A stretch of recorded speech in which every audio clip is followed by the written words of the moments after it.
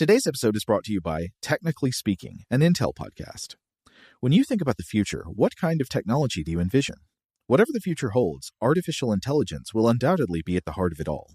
Join Graham Class as he hosts Season 2 of Technically Speaking, an Intel podcast, and hear from the minds transforming healthcare, retail, entertainment, personal computing, and more with the help of AI. Tune in every other Tuesday and explore the latest technology that's changing our world today and creating a more accessible tomorrow. Listen to Technically Speaking, an Intel podcast on the iHeartRadio app, Apple Podcasts, or wherever you get your podcasts. What's up, this your boy Lil Duval, and check out my podcast, Conversations with Unc, on the Black Effect Podcast Network. Each and every Tuesday, Conversations with Unc podcast feature casuals and in-depth talk about ebbs and flows of life and the pursuit of happiness. Unlike my work on stage, I tap into a more serious and sensitive side to give life advice and simply offer words of encouragement, yet remind folks to never forget to laugh. Every Tuesday, listen to Conversations with Unc, hosted by Lil Duval on the Black Effect Podcast Network, iHeartRadio app, or wherever you get your podcasts. Presented by AT&T. Connecting changes everything. This episode is brought to you by Navy Federal Credit Union. At Navy Federal, it's been the mission to help the military community for over 90 years. And not just help them, but do everything to make sure they not only grow, but flourish. That's why Navy Federal Credit Union has all kinds of great savings and investment options like share certificates with sky-high rates. So don't hesitate. Start growing your finances today with a variety of savings and investment options. Navy Federal Credit Union. Our members are the mission. Savings products insured by NCUA. Investment products are not insured, not obligations of Navy Federal and may lose value. Okay, picture this. It's Friday afternoon when a thought hits you. I can spend another weekend doing the same old whatever, or I can hop into my all-new Hyundai Santa Fe and hit the road. With available H-Track all-wheel drive and 3-row seating, my whole family can head deep into the wild. Conquer the weekend in the all-new Hyundai Santa Fe. Visit HyundaiUSA.com or call 562-314-4603 for more details. Hyundai, there's joy in every journey. Welcome to Stuff to Blow Your Mind, a production of iHeartRadio.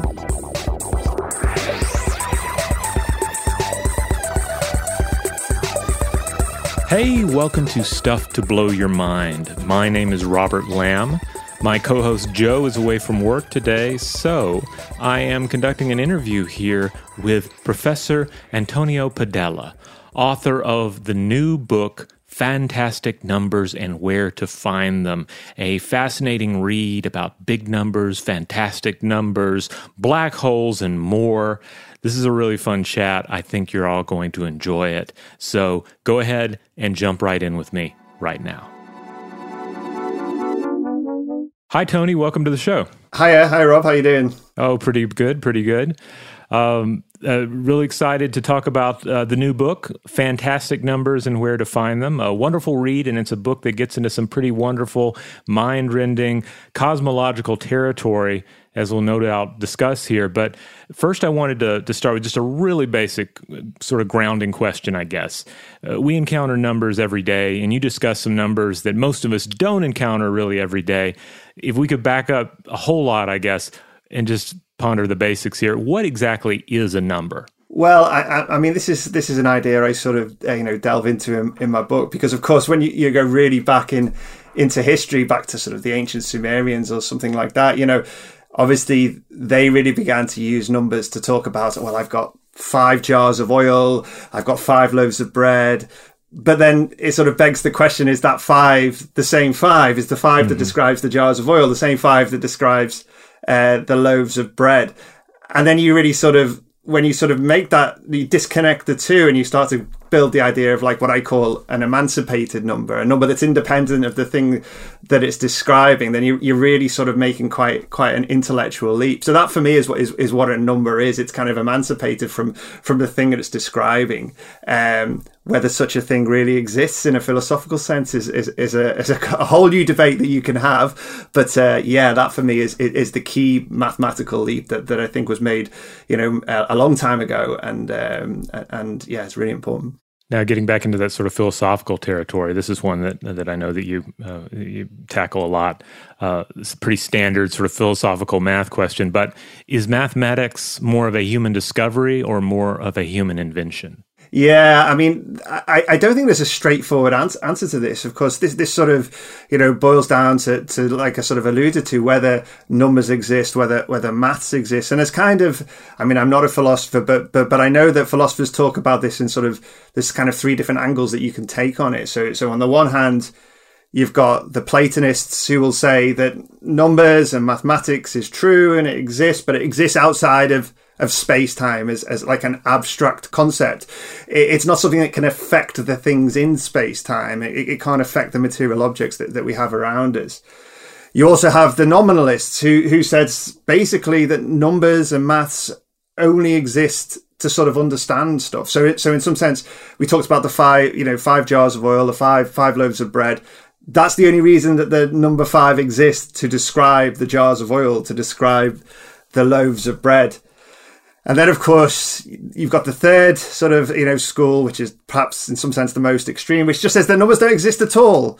They're just a useful tool that we use to describe the universe around us. And I guess the analogy people use here is it's like saying, well, you could be an atheist, but you could still believe with some of the sort of moral messages that you read in the Bible or the Quran. It doesn't mean that, you can't be inspired by them, but you just don't have to believe in every element of it. I guess as a physicist, for me, it's kind of hard to sort of go with that fictionist idea and yet see a universe that is so amazingly described by mathematics. Now, is that something that's embedded in the universe or not? I guess it's really difficult to know. We've certainly not seen any evidence that it isn't yet. Now, your book deals with, as the title indicates, fantastic numbers. What defines for you a fantastic number, and are there categorizations of numbers other than that we need to have in our heads before we can get to the idea of what is truly fantastic? Yeah, so for me, my own relationship with numbers kind of, it comes from, on the one hand, you have a number, whatever that number might be. And then for me, I always want to bring that sort of personality alive, the sort of real spirit of the number sort of to the fore. And so it's always been physics for me that does that. So when, you can have these wonderful mathematical concepts, ideas like Graham's number, tree 3, these truly bizarre and wonderful numbers that have a wonderful place in mathematics, but then you really bring them to life when you try to sort of squeeze them into our physical world. So that for me is what makes a number fantastic. It's almost like what makes a number fantastic is the fantastic physics that it can lead you towards and lead you to imagine, and whatever that might be. You also talk about, I believe you're talking about Graham's number pretty early on in the book, and you point out that if you try and actually picture it in your head collapses into a black hole. And this made me wonder, like, what are the largest numbers, roughly speaking, that an average person can fit into their head by one definition or another? Like, at what point does it just become this other enterprise entirely?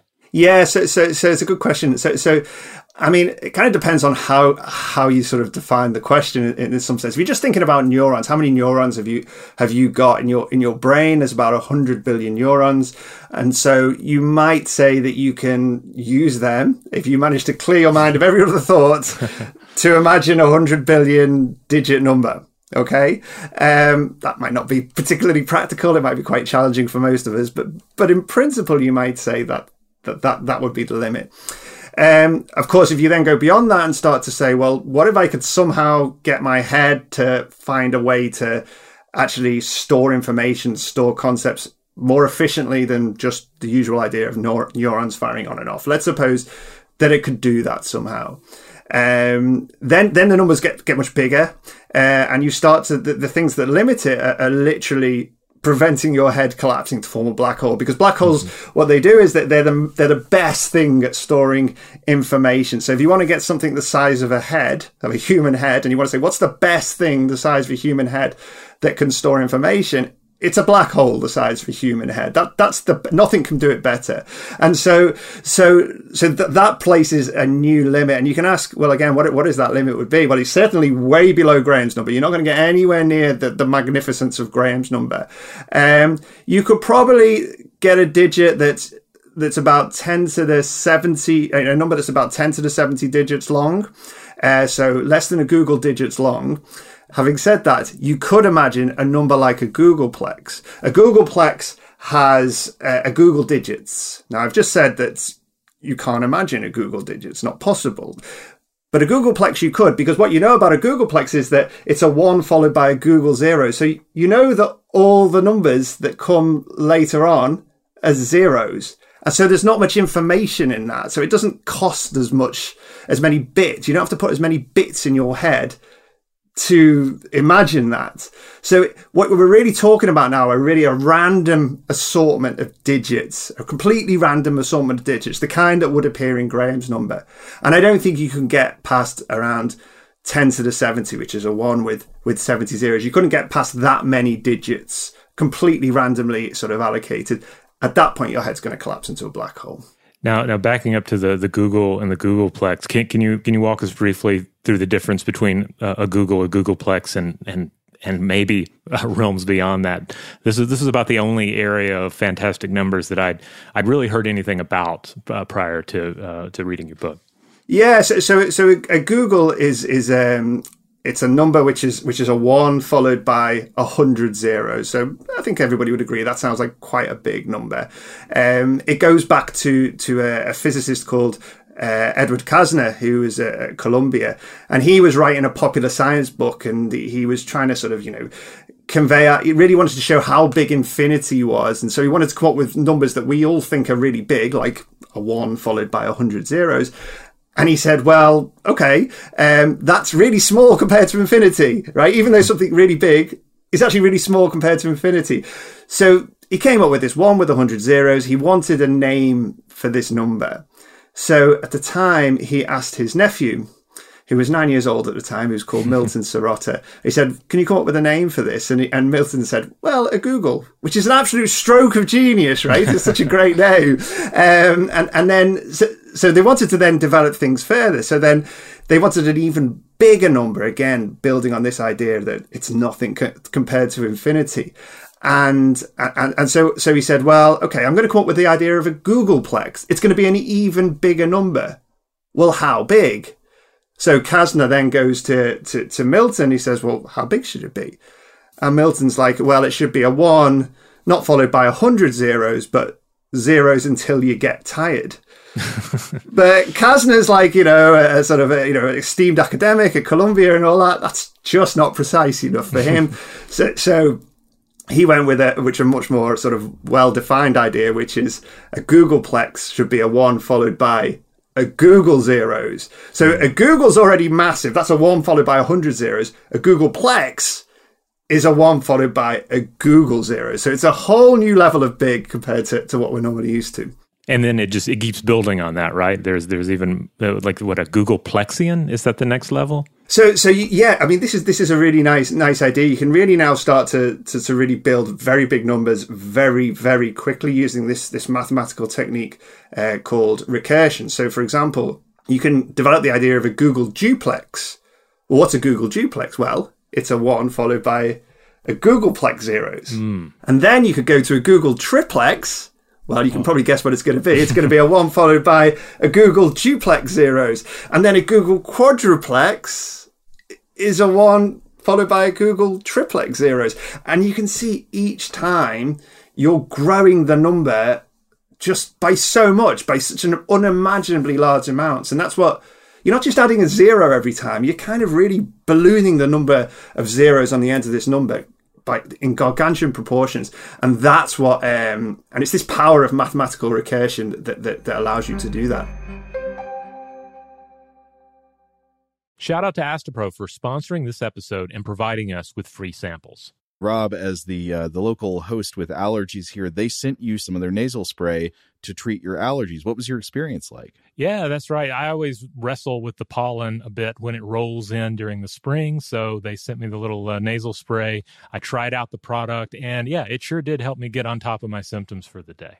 And it's so fast-acting, it was already kicking in before I left the house. Astepro is a first-of-its-kind nasal allergy spray. It's the fastest 24-hour over-the-counter allergy spray. It starts working in 30 minutes, while other allergy sprays take hours. Astepro is the first and only 24-hour steroid-free allergy spray. Astepro delivers full prescription-strength indoor and outdoor allergy relief from nasal congestion, runny and itchy nose, and sneezing. Get fast-acting nasal allergy symptom relief with Astepro. Go to asteproallergy.com for a discount so you can get Astepro and go today. ASTEPRO allergy.com. Astepro and go. Use as directed for relief of nasal congestion, runny nose, sneezing, and itchy nose due to allergies.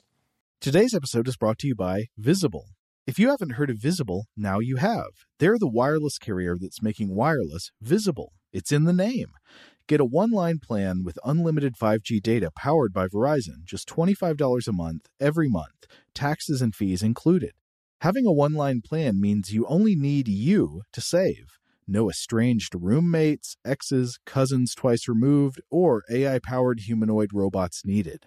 And because $25 a month really means $25 a month, you can call, text, stream, whatever, as much as you want without worrying about getting dinged at the end of the month. No hidden fees, no surprises. No, really. It's like the old saying goes, you can't judge a book by its cover, but you can judge a company by its name. So spread the word. Tell all your friends there's a wireless company out there with transparency in their name, and they're called Visible. Start saving on wireless today at Visible.com. Monthly rate on the Visible plan for data management practices and additional terms, visit Visible.com. Okay, picture this. It's Friday afternoon when a thought hits you. I can waste another weekend doing the same old whatever, or I can conquer it. I can hop into my all-new Hyundai Santa Fe and hit the road. Any road. The steeper, the better. Because my all-new Santa Fe is available with H-Track all-wheel drive, so I can hit the trail without a worry in the world. Heck, with 3 rows and best-in-class rear cargo space, I can pack the whole family in with all our gear. We've got available dual wireless charging for our phones, so we'll never lose touch with civilization, and we won't lose touch with the primordial power of Mother Earth. So which is it? Waste the weekend or do something a little more epic? And conquer it in the all-new Hyundai Santa Fe. Visit HyundaiUSA.com or call 562-314-4603 for more details.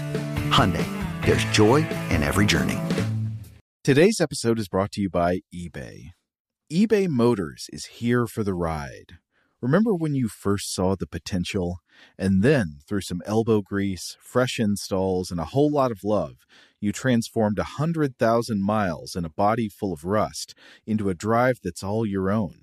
Look to your left. Look to your right. It's official. No one's got a ride like this. There's nothing else that sounds like, feels like, or looks like the set of wheels in your garage. With over 122 million parts, you can make sure your number one ride or die stays running smoothly, so there's no limit to how far you can take it. Brake kits, turbochargers, engines, exhaust kits, roof racks, LED headlights, bumpers, whatever your baby needs, eBay Motors has it. And with eBay Guaranteed Fit, it's guaranteed to fit your ride the first time, every time, or your money back. Plus, at these prices, well, you're burning rubber, not cash. Keep your ride or die alive at ebaymotors.com. Eligible items only. Exclusions apply. Now, you also talk about fantastic numbers that are, I guess you would say, smaller. The main example that comes to mind, and you refer to this several times in the book, is a number associated with Olympic sprinter Usain Bolt. Would you tell us a little bit about this number? Yeah. So, well, actually, this is one of my big numbers. Actually, yes. Even though it doesn't seem that big, it's actually it's one of my big numbers. So I can read out the number, what it is. Okay. 15 zeros 858. So it's just a number just slightly north of 1. So it doesn't seem like a big number, but in my book I say it is a big number. And the reason is it measures the amount by which Usain Bolt managed to slow down time when he was running in the World Championships in I think Berlin, and he set the world record. And this is due to the effects of relativity. So that when somebody actually moves quickly, time actually slows down for them. And this is the amount by which Usain Bolt was actually able to slow down time due to the effects of Einstein's theory. And it's compared to the people in the stadium, for example. This was the difference that he experienced. So one of the weird consequences of it is that you can actually. It's not that Usain Bolt actually, even though he slowed down time, it's not that he actually ran the race any quicker. He still runs the race at roughly 10 meters per second. It's actually an even more strange consequence. The track also shrinks for him a little bit. So he actually runs it in less time, but in the same speed. Therefore, the track shrinks because relative to him, the track's moving. And this is another effect of relativity, one of the remarkable things. And yes, you could perhaps argue that he didn't actually finish the race because the track shrank, so he didn't run quite 100 meters. Wow, I was really blown away with this because you often hear the standard analogies concerning airplanes and pyramids and so forth when it comes to like time dilation and so forth. But I hadn't heard this particular example before. This was great. Yeah, I mean, it's true of like taxi drivers. If you imagine a taxi driver that's driving around, I don't know, any city, New York, wherever, sort of for 40, 50 years of their life, because of that extra speed that they're picking up, that's going to accumulate over time. And actually, they can probably leap forward in time by I think about a microsecond over the course of their career. It's not a lot, but it's still pretty amazing when you think about it. So they've got the knowledge, and then they have that as well, right? Oh yeah, of course, yeah, exactly. Not just the knowledge, yeah. They actually get it. They actually get a little bit younger. So your book makes use of written numbers, and of course you have this wonderful YouTube series, Numberphile, and in that you benefit not only from some fantastic descriptions and pop culture tie-ins, as you do in the book, but you also have a lot of helpful illustrations.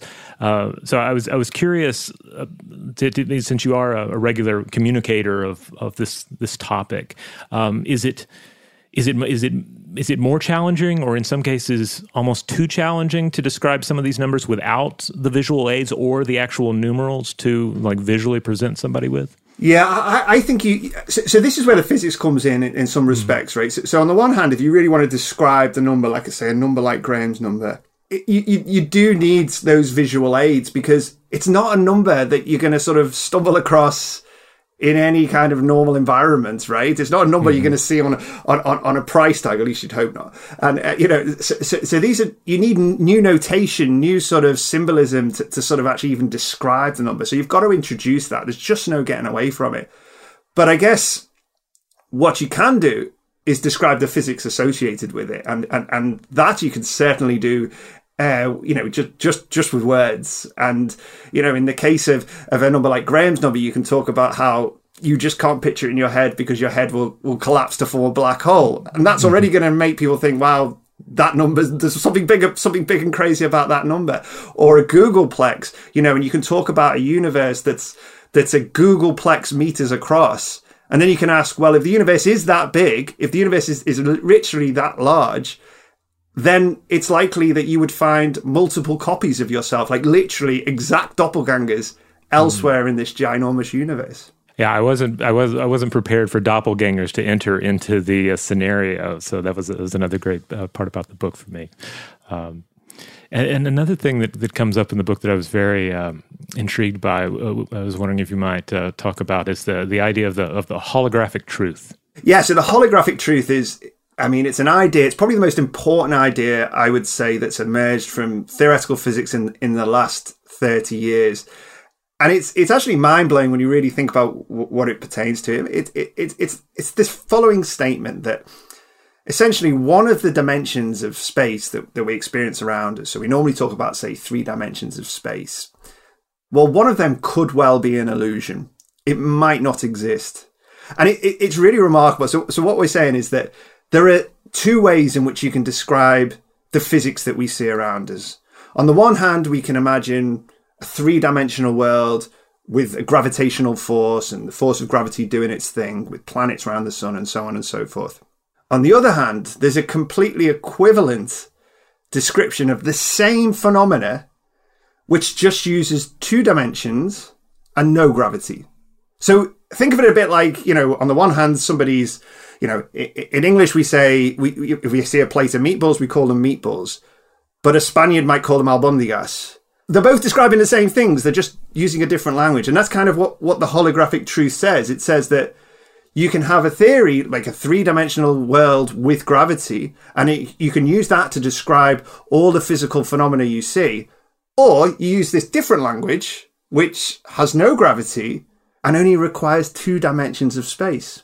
So is it true of our world?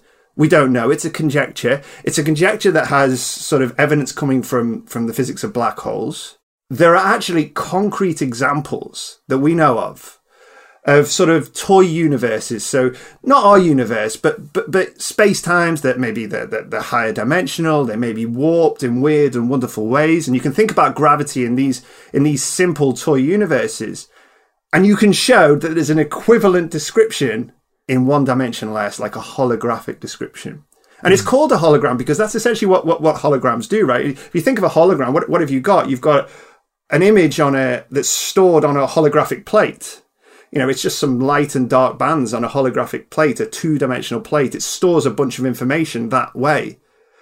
But that's just one way of looking at the information. You can decode it in a different way by shining monochromatic light through it and creating a 3D image.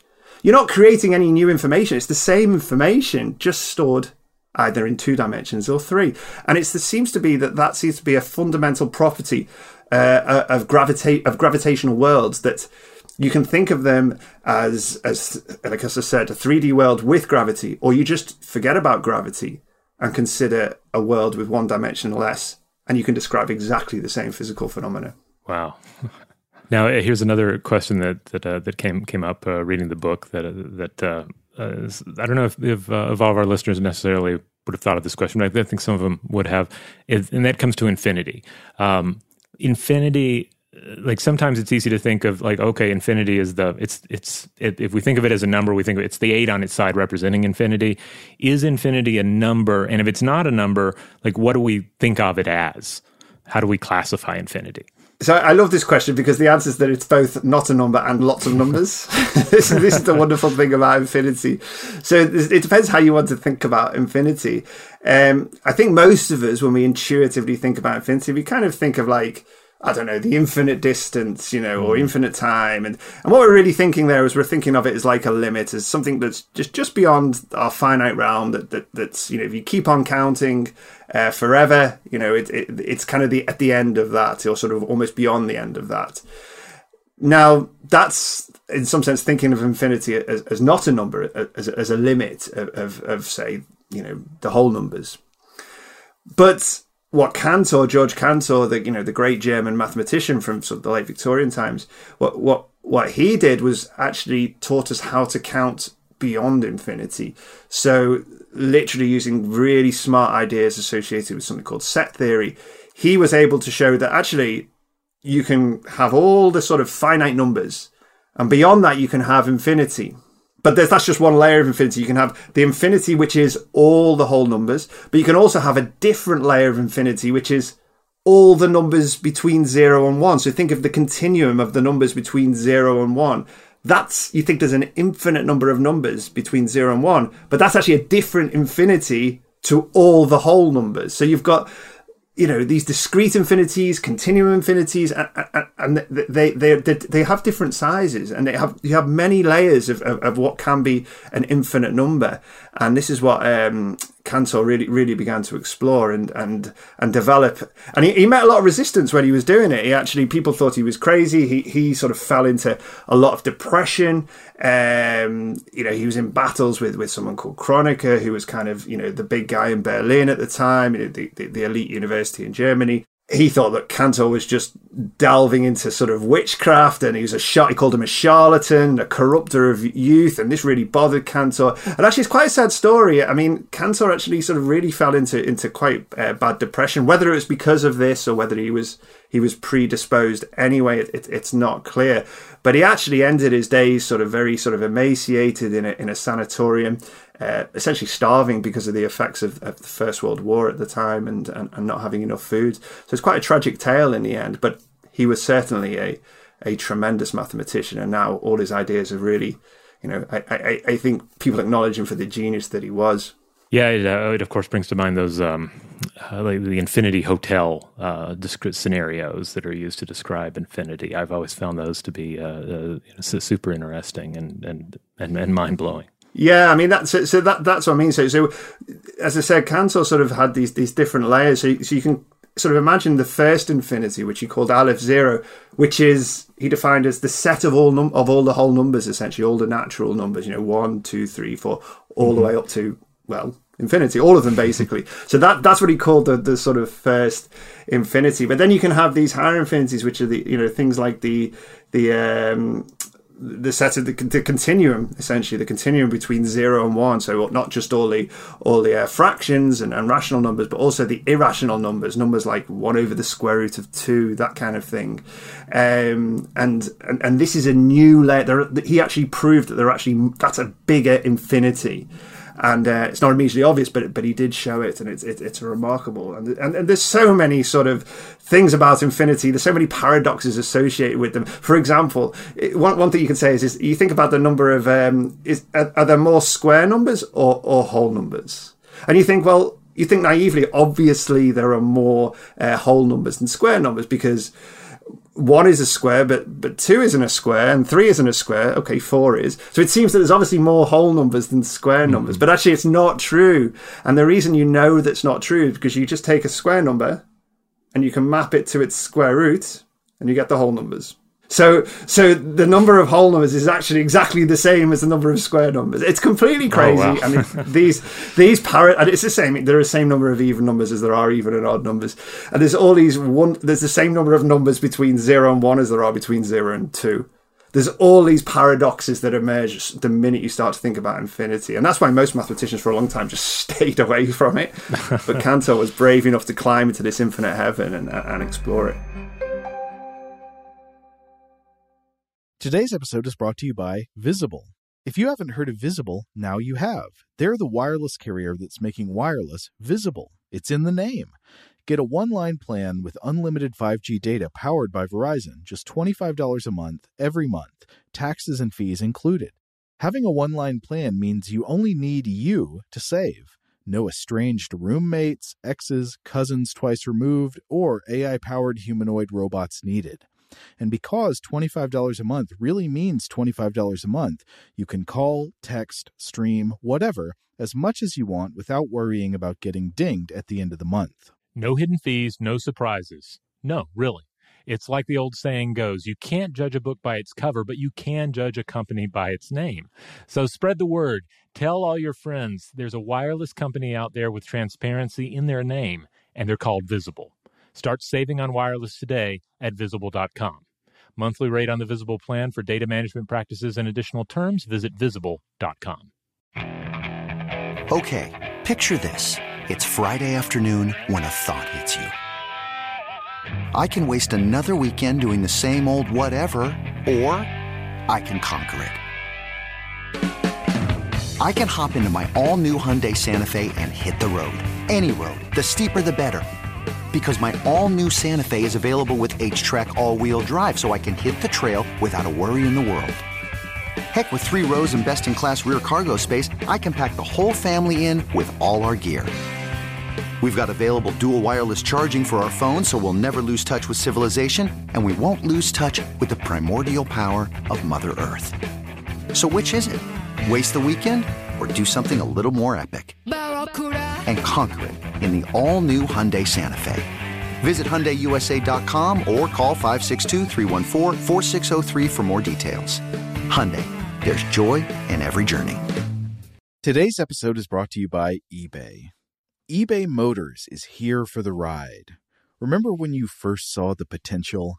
And then, through some elbow grease, fresh installs, and a whole lot of love, you transformed 100,000 miles and a body full of rust into a drive that's all your own.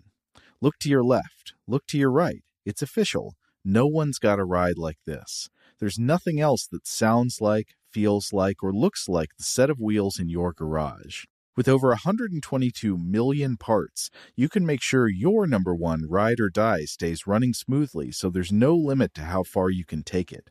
Brake kits, turbochargers, engines, exhaust kits, roof racks, LED headlights, bumpers, whatever your baby needs, eBay Motors has it. And with eBay Guaranteed Fit, it's guaranteed to fit your ride the first time, every time, or your money back. Plus, at these prices, well, you're burning rubber, not cash. Keep your ride or die alive at ebaymotors.com. Eligible items only. Exclusions apply. Today I'm going to give you some straightforward advice on how to deal with naughty kids. How about instead of timeouts, time-ins? Time for you to start paying some bills. I'm JB Smoove, and that was a full episode of my new podcast, Straightforward, inspired by guaranteed straightforward pricing from AT&T Fiber. Get what you want without the complicated. AT&T Fiber, live like a gigillionaire. Available wherever you get your podcasts. Limited availability in select areas. Visit AT&T.com/hypergig for details. Now, one of the numbers that comes up a lot in your book, and I know you've done videos on this as well. I'm almost afraid to ask about it because it just seems kind of I get confused anytime I read anything about it, and that's this idea of I'm not even sure if I'm saying it correctly. Do we say tree 3? Yep, that's right.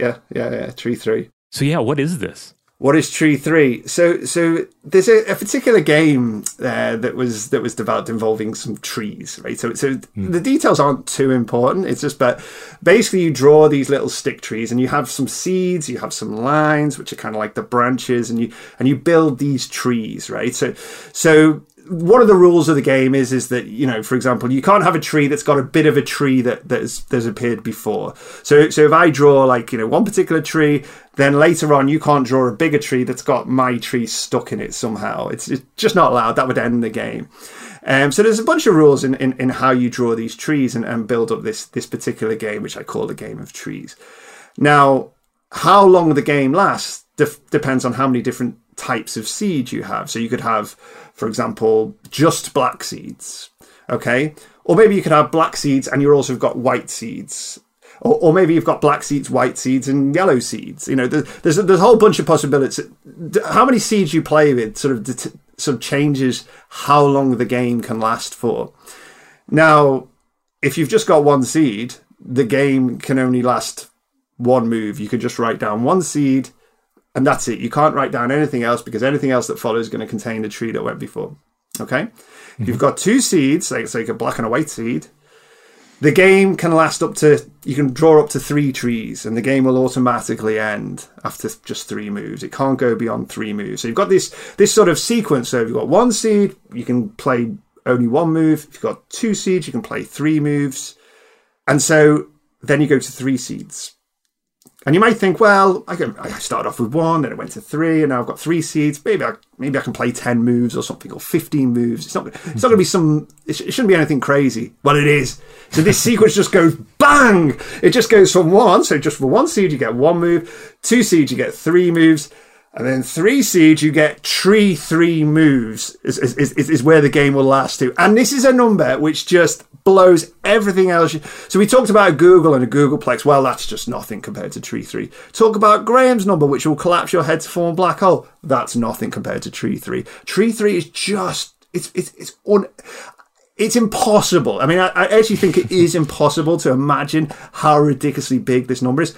And it's just so mundane where it comes from, is this game. So you start off, you play this game with 2 seeds. Oh, this game keeps ending after 3 moves. And then somebody comes along and adds a different colour seed, and you're like, okay, how long can the game last now? And somebody says tree 3, and this is tree 3, which is a number that's actually too big for the universe. It just, whoa, where did that leap come from? The leap should not be that big. But so that's in essence what tree 3 is. And it is too big for the universe. So one of the things I worked out was, suppose you're playing this game involving these trees. So you're drawing these trees, right? So you play 1 go, draw a tree. Play next go, draw a tree, and so on. You've got 3 seeds, 3 different colours of seeds. So we know the limit of the game is tree 3 moves, tree 3 different trees in the forest. How long are you going to play? So could you finish the game? And one of the things I imagine is, you're playing this game at high speed. So you're playing it as fast as space-time will allow. So you literally, if you play it any faster, space-time will break due to quantum effects. So you play it super, super fast. And so You play the game, you'll play it through a lifetime, you'll get nowhere near Tree 3. After you die and maybe you replace yourself with some artificial intelligence, you've got two AI machines playing against each other, powered by the light of the sun. They'll keep playing the game at this crazy pace, and they keep going and they keep going. The sun gets bigger, it goes to a red giant, all these things happen. Eventually it falls back, forms a white dwarf over many billions of years. And still, these two AIs are still playing the game because they have got nowhere near Tree 3, and they're playing at breakneck speed as well. And so eventually they lose power. They can't get any power because the sun dies, right? So they need to somehow develop some new technology which gets energy from, I don't know, the cosmic microwave background radiation. And the game goes on and the game goes on and the game goes on. In fact, the game will go on way beyond the sort of heat death of the universe. And still you will not get to the end of Tree 3. And actually, there's a phenomenon called Poincare recurrence, which says that in any system, in any finite system, you'll eventually get back to where you started. And that applies to our universe too. So you can imagine a pack of cards. If you shuffle a pack of cards enough times, a lot of times, but enough times, you'll eventually get back to the point where all the cards are in order. It'll take a long time, but it will happen eventually. It's the same with our universe. You shuffle the universe enough times, you allow it to evolve for long enough, eventually you'll get back to where it started. It will reset. And that reset time for our universe is actually shorter than the time it would take to play this game of trees all the way up to Tree 3 moves, playing as fast as you possibly can. And so even if you could do it, even if you could live past all these, gargantuan timescales, the universe is just going to go, nah, mate, game over. We're resetting. You ain't going to get to the game. You ain't going to end this game. So Tree 3 is actually a number that's actually too big for the universe. That's how big it is. It's just so astounding that, as you describe it, it's such a short step to reach that point. Because a lot of these numbers, like when you're talking about the Googles and the Googleplexes, it's easy to think, well, those big numbers live out there. They're like in the deep water. But then this seems to illustrate that, no, the deep water is far closer than you think. And it's not, I wouldn't even call it deep water. It's water that's, you're sort of like, you're just sort of tiptoeing across the, through the shallows, and then bang, it just gives away underneath you. And there's just, it's bottomless as far as you're concerned. Wow. I wouldn't even call it deep water. It's beyond deep. It's too deep for the universe. Wow. So ultimately, what do fantastic numbers reveal about the cosmos? Like, what is the lesson of big numbers, fantastic numbers, etc.? So for me, I think all the ideas that I talk about in the context of the big numbers in the book, they all come back to the same thing, which we talked about, which is the holographic truth. The idea that a lot of the ideas associated with black holes and how much information you can fit inside a black hole, where that information's stored, for example. Is it stored inside the black hole, or is it stored on the edges of the black hole? And these are ideas which lead you to the holographic truth, to the idea that actually, maybe the information in our world isn't stored inside the world. Maybe it's stored on the boundary of the world, at the edge, on the walls that surround it. And in that sense, that's why it's holographic. All the ideas, all the limits that we're talking about, counting how much information you can store in a head, and when it's going to turn into a black hole, counting how long it takes for our universe to reset itself. All these ideas come back to the question of how our universe stores its information. Does it store it inside? And if so, how does it store it? Well, actually, no, it turns out it seems like it stores it on the edge of space. And that allows you to count how much information there is in that space and how many different ways you can combine things. But it all comes back to that holographic truth. I have to ask about this because I'm not as versed in mathematics as a lot of people out there. And one of the things that I kept thinking about reading the book was just a one quick joke from the season 1 episode of the British comedy Look Around You, in which the narrator, the episode is about math, and the narrator tells us that the largest known number is around 45 million, but that larger numbers might exist, and they speculate 45 million and one could be a number. And, of course, that's absurd, and that's absurdist humor, but there's something about that seems to sort of ring true with a lot of these concepts. And I was wondering what you thought about the role of absurdity in contemplating big numbers. Yeah, absolutely. No, I really do think it. So when you think of something like Tree 3, at least within our universe, you can't fit it in. It cannot fit in. There's nothing that could, you could describe, because it's just too big for anything that we can talk about in our universe. Now, you might imagine other universes which could accommodate it. And in a sort of multiverse scenario, like maybe you get from something like string theory, could you get universes that can contain Tree 3? Well, maybe. We don't know, right? We don't know enough about the multiverse of string theory, but it's not inconceivable potentially. So, but certainly in our world, you can't. It's interesting. One of the things I did a video quite recently actually about the biggest number that nobody will ever think of, and I did these sort of quite a bunch of estimates based on a bunch of dubious sort of assumptions, which I acknowledge were quite dubious, but I think I came up with an estimate that if you think of a random 73-digit number, or so, something of that order, then probably nobody's going to ever think of it other than you. I mean, so I'm not saying like just think of a 1 followed by 72 zeros, clearly not something like that, but just complete random 72, 73-digit number, something like that. Chances are nobody in the history of humanity, either before or to come, will ever think of that number. And that's kind of mind-blowing. I think it's kind of yours. Just think of it, and that's yours forever. So everybody should just write down a 73-digit number and name it after themselves. Well, that's wonderful.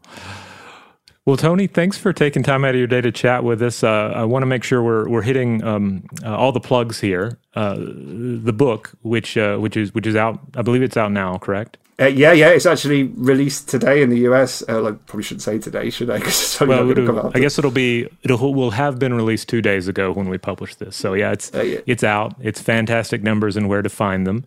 And then the YouTube series is Numberphile, correct? Yeah, so I appear on Numberphile. There's another channel I appear on which is more physics-based called 60 Symbols. So they're both made by Brady Haran, and so I appear regularly on both of those. So it's a lot of fun. But yeah, it's I hope people enjoy the book. It's and just don't think too recklessly about Graham's number, because you never know what's going to happen. Yeah, we don't want anybody's heads to collapse into black holes. Absolutely. All right. Well, thanks for coming on the show. Hope you have a great day. Thanks, Rob. All right. Well, thanks once again to Tony for taking time out of his day to chat with me here. The book, again, is Fantastic Numbers and Where to Find Them. Highly recommend it for anyone who is at all intrigued by what we were talking about here today. As always, if you want to reach out to us and ask any questions, share your relationship with Fantastic Numbers, well, you can find us in a number of ways. Let's see. If you email us, and I'll give you that email in a second, you can have access to the Discord, where you can discuss show matters with other Stuff to Blow Your Mind listeners. There's also the Stuff to Blow Your Mind discussion module that is on Facebook. You can find that and seek access to that as well. And of course, thanks as always to Seth Nichols Johnson for producing the show here. And yeah, if you want to get in touch with us, you can simply email us at contact@stufftoblowyourmind.com. Stuff to Blow Your Mind is a production of iHeartRadio. For more podcasts from iHeartRadio, visit the iHeartRadio app, Apple Podcasts, or wherever you listen to your favorite shows.